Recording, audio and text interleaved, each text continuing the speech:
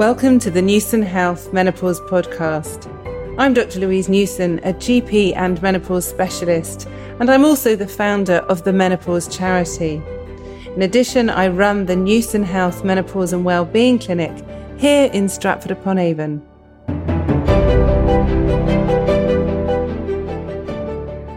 So today I have with me Professor Gordan Lauc, who is a scientist and researcher who I've been dealing with for a few months now, and I'm absolutely fascinated with his research. Some of you might know that I have an immunology degree as well as a medical degree, and so there is a bit of geekiness in my brain.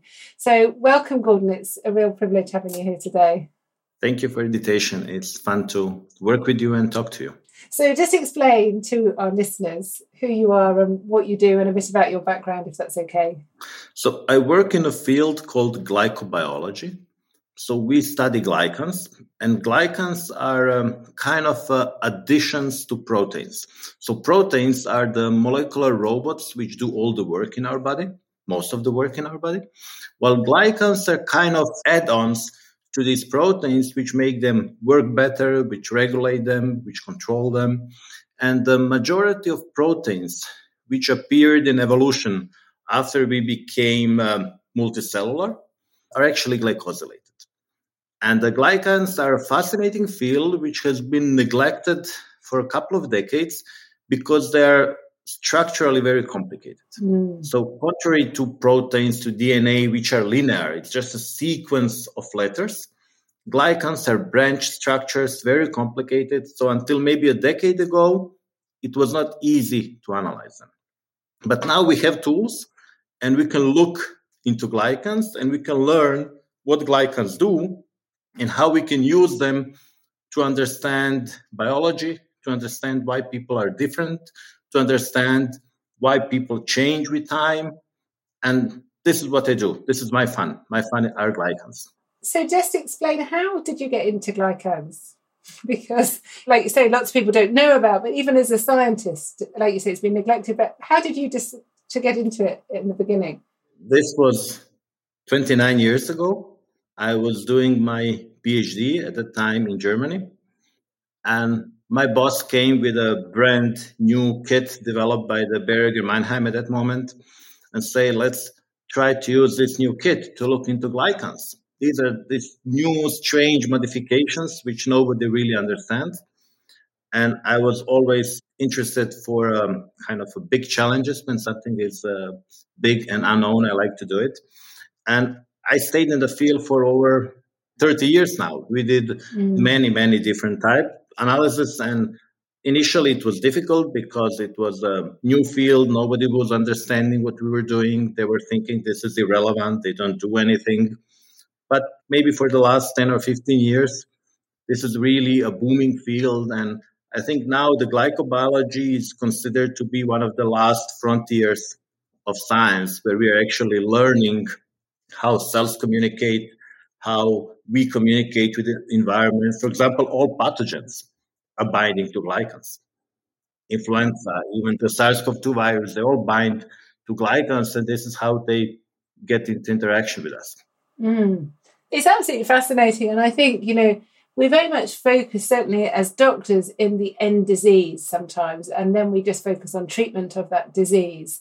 Whereas sometimes in medicine, if I get confused or I'm trying to work out what's wrong with a patient, I try and take it back to a more of a cellular level and to try and work out what should be going right and then what goes wrong. And I think it can be really useful because we can get very lost and tied up with symptoms and a treatment, but actually it's what goes wrong in the body. And it's not, a lot of disease doesn't happen overnight, does it? It's a gradual, and it's a multi sort of faceted, even if you think of cancer, for example, it's not just someone has cancer or they don't. There's lots of hits that can happen, aren't there, on their cells that can change the cells. And even infection, a lot of us have had COVID, but we've had very different responses to COVID. And I'm sure the glycans have a role in that, don't they? So when we think about disease, so usually we feel some kind of a pain, something is wrong, something is not functioning. And then we go to a physician and say, save me, give me a magic pill. I want to be healthy again. But normally this is already a very late stage. So when you start feeling pain, when there is something really wrong, this means that all the compensatory mechanisms which we have already failed. And idea of modern medicine would be that we try to detect disease even before it has any visible symptoms. Because once there are symptoms, it's very hard to revert everything back to the normal physiology. So usually what is the main burden today are so-called chronic diseases. And they're called chronic because once you get it, you keep it and you have it and you can't get rid of it most of the times. And what is fascinating about glycans is that first they contribute to disease development. So changes in glycans help this development of disease. And we can see these changes sometimes even 10 years before the actual diagnosis. For example, in cardiovascular diseases, in diabetes, we can see glycans changing up to a decade before. So kind of a general idea we have at the moment is, let's try to identify biomarkers. We work on glycan biomarkers, other people work on genetic biomarkers and so on. And you test the healthy person. You do it as a routine checkup. And then you see that these glycans are already moving in a bad direction. And then you can make a relatively simple intervention, maybe a dietary intervention or a lifestyle intervention, kind of sleep a little more. Don't be under so much stress. Lose these extra few kilos. And what we see then, that actually glycans can improve. And we did a number of studies which showed that actually decision we make now can change our glycans in a way that they will either postpone or even completely prevent development of some diseases. And I think this will have to be the future of medicine globally, because nobody is able to pay for the increase in the cost of the healthcare.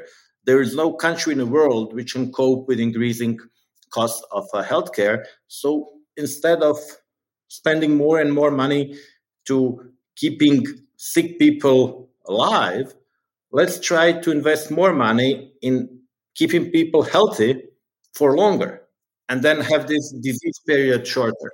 Yeah, which is so important, isn't it? Because it's all very well living to a certain age, but it's the journey that goes to there. And certainly even a disease such as type 2 diabetes wasn't actually that common when I was a medical student in the 80s and 90s. And now it's just spiraled out of control, and certainly in the UK and the USA. And some of that's related to obesity and dietary changes. And it is reversible, but actually, well, not always, but it often can be reversible. But then it's very hard when people have then got the diagnosis and you want to just, like you say, take a step back, and actually you want to be warned what's coming around the corner. And I sort of think of it like when we measure blood pressure, you know, blood pressure isn't a disease, but we're trying to prevent strokes and heart attacks. And since blood pressure treatment is so much better, the incidence of heart disease has come down. But it's quite a crude measurement, doing someone's blood pressure, isn't it? It's not looking so much in, but there's lots of reasons why people have blood pressure. Sometimes, you know, if they smoke, if they eat the wrong things, if they don't exercise, if they're overweight. And that's very crude, whereas the glycans are a lot more refined, aren't they? Because it's a real biological process that's going on. And first, they also change before the blood pressure goes up. So we can see on the glycans today that the blood pressure, which will probably increase in a couple of years. And one type of glycans, which we mostly focus at the moment, are glycans attached to immunoglobulins. Immunoglobulins are antibodies. These are the main weapons we have in our immune system. They're attacking all the viruses, bacteria, everything which is attacking us. And they are regulated by glycans. And when we are young, they have a form of glycans which are suppressing inflammation. But as we are getting older, these glycans change in a way to promote inflammation. We don't know really why this happens. We are trying to understand, but we know that this happens with aging. And we know that in older people, this is starting to promote inflammation. And when we think about inflammation, so inflammation is kind of a local hard reset. When there is something wrong with our computer, we press the reset button and then everything resets. So inflammation does the same thing locally, goes to a part of the body, kills everything around, and rebuilds it. And if this is happening too frequently on too many locations in our body, we have something which is called low-grade chronic inflammation. We are inflamed all the time, which is wasting huge amount of energy. And then if we can suppress this inflammation, first, people have more energy. And second, all this inflammation is leaving scars. So inflammation is involved in all the cardiometabolic diseases, the heart attack, the stroke, the diabetes, metabolic syndrome. It's all related to inflammation. And these glycans are actually one of the regulators which suppress inflammation. And for example, there is even a medical treatment where people are given immunoglobulins, which are generally coming from young people, to suppress inflammation. So some of the inflammatory diseases are being treated with immunoglobulins, where you get immunoglobulins from other people. And some people have their own immunoglobulins, which are good, which are suppressing inflammation, while others are more pro-inflammatory. And this correlates with age, but not perfectly.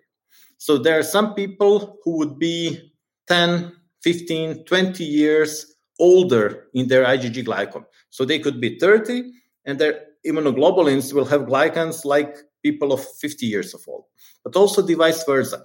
There are people who are 60 or 70, and their immunoglobulins are 20 or 30 years. They look 20 or 30 years younger. And we know that these molecules regulate inflammation. And if you can do something to improve your immunoglobulins in a way that they start to suppress inflammation, you're actually helping yourself a lot. And we did a number of studies showing that even simple things like weight loss can help. So losing weight in most of the people will suppress this inflammatory potential of immunoglobulins. Also, some type of exercise, but not every. For example, there is a belief that if you eat too much, you just have to exercise more and then it will be fine, which is very wrong. You cannot sweat out what you eat. And we have shown now on many times already that overtraining is also doing damage. So if you think that by going to gym every day, exercising for hours, you can actually fix your problems, this is wrong. Too much exercise is bad, but there are some types of exercise which are better than the other. And it's not always the same for every person because we are all different. There is no standard human, and you cannot give a single recipe for everybody what to do. But with these glycans which we measure, we can get the feedback. So you can do something, I don't know, start doing yoga. And then after 3 and 6 months, check whether this works. For example, my glycans are horrible. I do. I'm 25 years older than my chronological age. No way. I lived too quickly. I had 3 kids before I was 25. So this is kind of wear and tear. So first thing which I tried to do, I tried to kind of sweat it out. I exercised for hours every day. And I even lost 10 kilos. I'm a little bit overweight all the time. But when I was exercising, too much effect was not very good because this weight loss was being kind of counter-affected by exercising too much. And too much exercise is pro-inflammatory. So I learned on my own experience that I should control my glycans with diet, not with exercise. And some other people said stress, it's sleeping, it's hormones, especially women. Hormones are very important. Well, we need to talk about that. Yes. But it is very interesting. We'll talk about hormones in a minute. But it is this whole balance, which I think so many of us have got it wrong and will just look at one thing in isolation. I have friends that only exercise because it means that they can eat more. And I just think that's horrendous, actually, because it's not good for their body. And then even just looking at sleep, the biological processes that occur when we sleep are fundamentally important. Yet so many people are not sleeping properly or not having a good sleep hygiene or a good routine, or they're lying in at the weekends and getting too less sleep in the week. And it has these detrimental effects. And certainly I know years ago when I did my immunology degree, one of the professors there kept talking about this pro-inflammatory state. And at the time I couldn't really understand it, because I thought, well, these are the cells that kill bacteria. They must be good. So how can they be harmful? But actually, it's taken me a long time to get my head around the fact that when they're programmed wrong, you get this low grade, as you say, chronic sort of long-term inflammation, which is really detrimental to so many organs in our body. And even looking at something like osteoporosis, which a lot of people will think, well, that's more of a physical condition because it's the bones becoming weaker. But it's not. It's a biological process as well, isn't it? And again, it's related to this pro-inflammation and even dementia as well. And some people think some types of clinical depression as well are associated with, it's all there, isn't it? You know, when we've known it for a long time, but it's trying to see it in a laboratory setting as well and match it is really important. So there are two very important aspects. First, we cannot separate our mind from our immune system, because hormones are signals. Neurons are signaling. What we think is generating molecules. And for example, stress is a basic physiological response which would be evolved to keep us alive when somebody wants to eat us. That's the basic stress evolutionary. You're an animal, somebody wants to eat you, you activate a stress response which will keep you alive for the next few minutes. So you have to run away. And to get the energy for running away from a predator or to fight the predator, you have to get energy from somewhere. And one of the places where you're getting energy from is the immune system. So when we activate our stress hormones, adrenaline, cortisol, they're shutting down the immune system. And not only immune, they're shutting down the reproductive system, they're shutting down the digestive system. And that's all fine if it's 3 minutes that you have to run away from a predator. But if you're under stress every day because you don't like your boss or your job is too demanding or there's a traffic jam, and you keep activating the stress response, then your immune system gets confused. And then you have a lot of problems. And the immune system, it's not only killing bacteria, it also has to kill the tumor cells. It has to avoid killing your own cells. So immune system has to be in a constant balance of attacking and ignoring. And if you attack too often, then they're autoimmune diseases. So your immune system is killing your own body, and then you get things like lupus, arthritis, or whatever. And if you do not activate your immune system enough, then you get infective diseases or you get tumors. So immune system is a balance affected by hormones. So it is really the most intricate network we have in our body, because, you know, when you think about this COVID virus. So this is the virus which wants to use us to multiply, and it just spread around the world. And this is not the first virus. This is happening all the time. Actually, approximately 50% of our genome are the scars of the viruses from the past. Wow. Through all evolution, the viruses were attacking animals, and some of their genome stayed in our genome.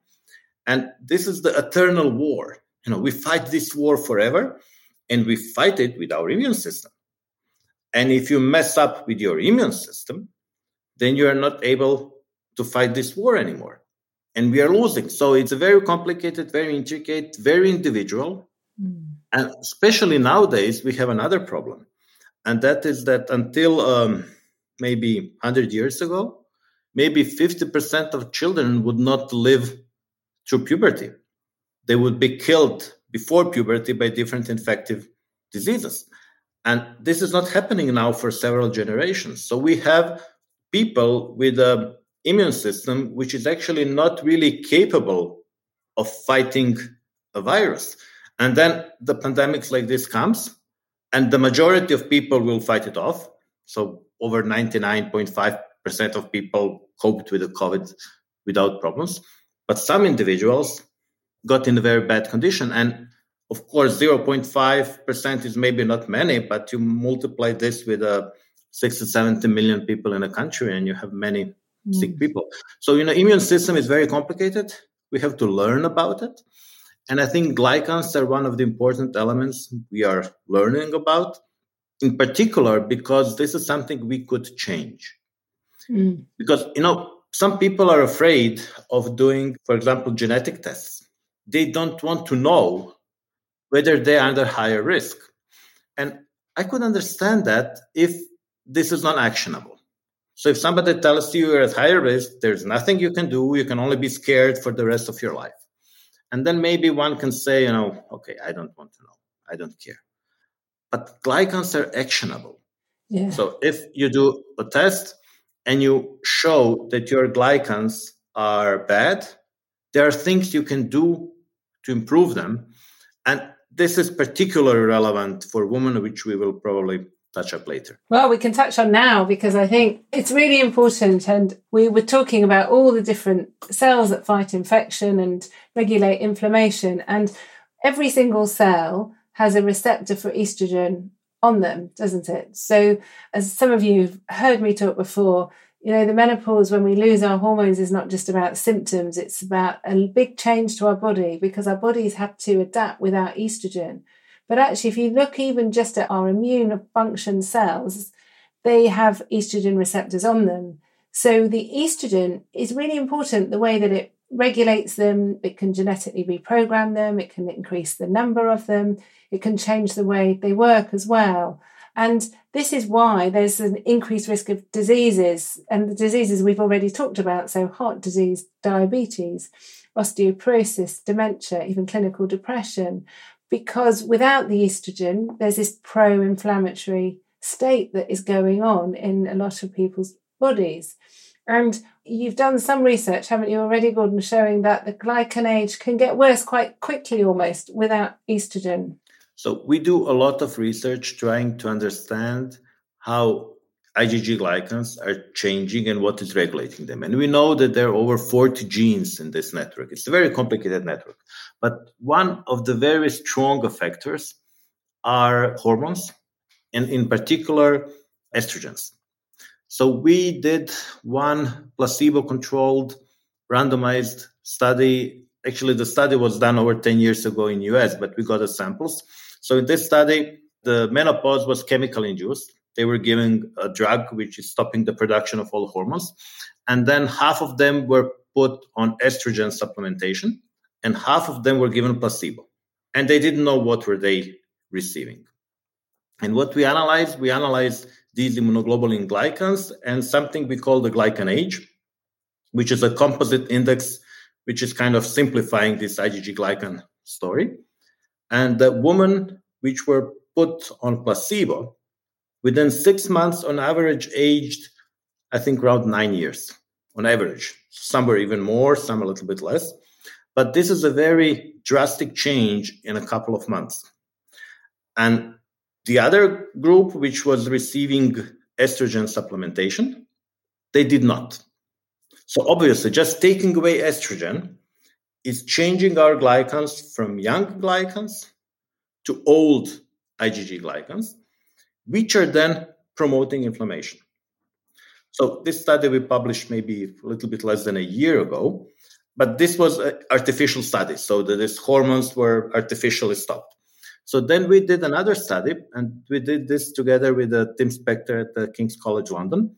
He was tracking nearly 2,000 women for 15 years with several blood samples taken over 15 years. And in that period, approximately 500 women entered menopause. So we had a sample while they were still having a regular period, and then another sample was when they were already in menopause. So we could see what happened before and after. And we observed that in this, on average, 7-year period between 2 time points, women were aging at least twice as fast than before or after. So when I say aging, I'm talking about this glycan age, which is a measure of biological age or immune age, this old and young immunoglobulin glycans. But obviously, also the normal loss of hormones associates with a significant change in IgG glycans, which are becoming pro-inflammatory. And these pro-inflammatory glycans, we know they are contributing to cardiovascular events like heart attack and stroke. And we also, a couple of years ago, we did another study where we were looking at 27,000 people with samples taken 20 years ago. And they were around 400 people who had a heart attack or stroke. And actually, one of these glycans was the best predictor whether a woman will get a heart attack or stroke in the future. So these changes in glycans are first predicting potential disease development and also contributing. Of course, this we have to be careful because most of this is still research. So this is not a diagnostic marker we can go and do in your hospital because we are still doing a lot of research. But for example, with people like you who specialize in this field, we can do the measurement. We can do this, we call it a research-only test where we can measure immunoglobulin glycans. And then you can look at them and explain to a patient, these glycans, they're doing some kind of a damage to you. Maybe we can improve them, and let's see what we can do. How much hormone, what kind of, I'm not an expert in different type of HRT. I read a bit, it's very complicated field. But I think I even read it's very important whether you get it transdermally or orally. Yes, I'm very impressed. It's a bit complicated. It's not complicated, Gordan. It's because people are scared and don't know. But you're absolutely right. The transdermal through the skin estrogen is the best because there's no risk of clot or stroke. It goes straight into the bloodstream. But also it's estradiol. It's the pure natural hormone. Whereas when it's taken orally, it gets converted into other types of estrogen. And some of these are actually pro-inflammatory. And some of you listening might have heard me talk before about the weight changes that can occur during the menopause. And often people find they put on weight and the body actually produces a very weak type of estrogen from fat cells. But that type of estrogen is pro-inflammatory. So it's very different to the estrogen in HRT that we give as a patch, gel or spray. So what we want to know is if we use HRT and use a transdermal estradiol, Gordan, can it reduce our glycan age, so it reduce our biological age? Well, there is no published study on this topic yet. We have strong indications that this could be happening, but I think we have to do more research because I think something which is very important that every person is different. So we know that in some women, surely this will improve their glycan age. In some, maybe it will not. Maybe you need a little bit more of hormones, or maybe it takes a little bit more time, or maybe there is some other factor which could be affecting. Because, for example, the weight gain is moving glycans into the pro-inflammatory arena. So if you are gaining weight and at the same time taking hormones, maybe the effect will not be so strong. Or also overtraining is doing the same thing. So if somebody is starting to take hormone, but in the same time goes training like crazy, this could also have another effect. So I think, we cannot simplify things. I think it's very important that every person, woman or man, speaks to their physicians. They know best what to do and they have to be guided. These are not things you should do for yourself because, health is something which, there is a reason why medical doctors go for such a long time to study and then to specialize and they need experience. So I would not claim anything that would work universally, but I think there is a very high probability that by taking hormones, these things will improve. And when we look cross-sectionally, yes, women taking hormones do look younger than the woman not taking hormones. And also when we did this study on twins, we saw an effect, for example, that women who were gaining weight as they were getting older, they were aging faster than women who were either losing weight or not gaining weight. So there are many factors. Well, I'm a scientist, I'm a researcher. For me, this is, I say it's fun for me because I enjoy doing research and I don't have the responsibility of individual patient. So I'm never seeing the patients. I'm just seeing the samples and the numbers and looking into curves and trying to understand what is happening. While on individual level, we have to be careful because things are complicated. Absolutely. And what's really important, obviously, with anything that I do as a doctor, but especially menopause, is giving people individualised advice. And we can absolutely never say that two women are the same. But I'm very interested in the menopause as thinking of it as a long-term hormone deficiency with health risks, and all the diseases that increase during the menopause that we've discussed. Actually, we know from good studies reduce when people have estrogen in HRT. Even at long-term studies over 2 decades have shown that women reduce their incidence of all these diseases. So just thinking simplicity that, it's bound to be related to this pro-inflammation that occurs and that can be reversed by estrogen. So there's a huge amount of work that needs to be done. And I really hope that going forwards we can do a lot more together, because I think it's such an exciting field, looking at the menopause as more than just something that causes a few hot flushes. So I'm very grateful for your time today, Gordan. It's been really interesting. And I know for those listening, it's fairly scientific, but I think it will really give you a flavour for maybe what's going on in our bodies and how incredible our bodies are, actually. It's amazing that we don't fall over more often, actually, with disease. But before I finish, Gordan, I'm just going to ask you for 3 take-home tips, actually. So for people who want to know a bit more about what we've been talking about, what you've been talking about, the glycans, how would they find out more information, or what are the 3 things that are the most important about the conversation that we've just had? So something what we already did, we translated part of the research into a test which is available. So there is a company called GlycanAge, which is now selling this test. And it's a relatively small company yet, but it's still doing a lot of research. So glycanage.com, there is a lot of information about research, science, and one can actually do the test. It's a test you can do at home. This is not a diagnostic test, so it's go to the website, buy it, get a sample collection kit, collect a drop of blood from your finger, and mail it back to the lab, and you get some kind of a feedback. I think the other important thing is that people often ask me, I don't want to know, I'm afraid to learn whether I look older. And then I tell them, it's an early warning signal. You want to get an early warning. You don't want to hit into a road end or whatever. So don't be afraid of a warning signal. Check on time, because you can improve it. And I think the other thing is that through this company, they actually try to guide people. So they have counselors, advisors, whatever. It's complicated. So I think one thing is we can do something about it. Second thing, I think what is important is that we are all kind of spoiled. We think that, we will keep healthy forever. And if we get ill, we want to get a magic pill and get healthy again. This does not work that way.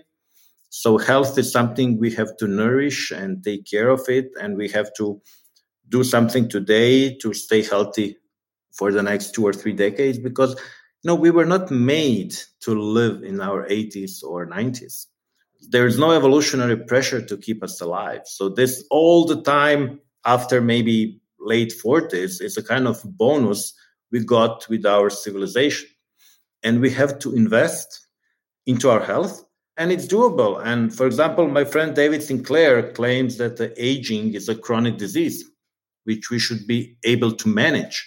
And maybe we could live in up to 150, 180, who knows? That's not essential, but, it won't be bad maybe. So I think if you ask me what are the messages, is try to stay healthy and try to monitor as much as you can and improve.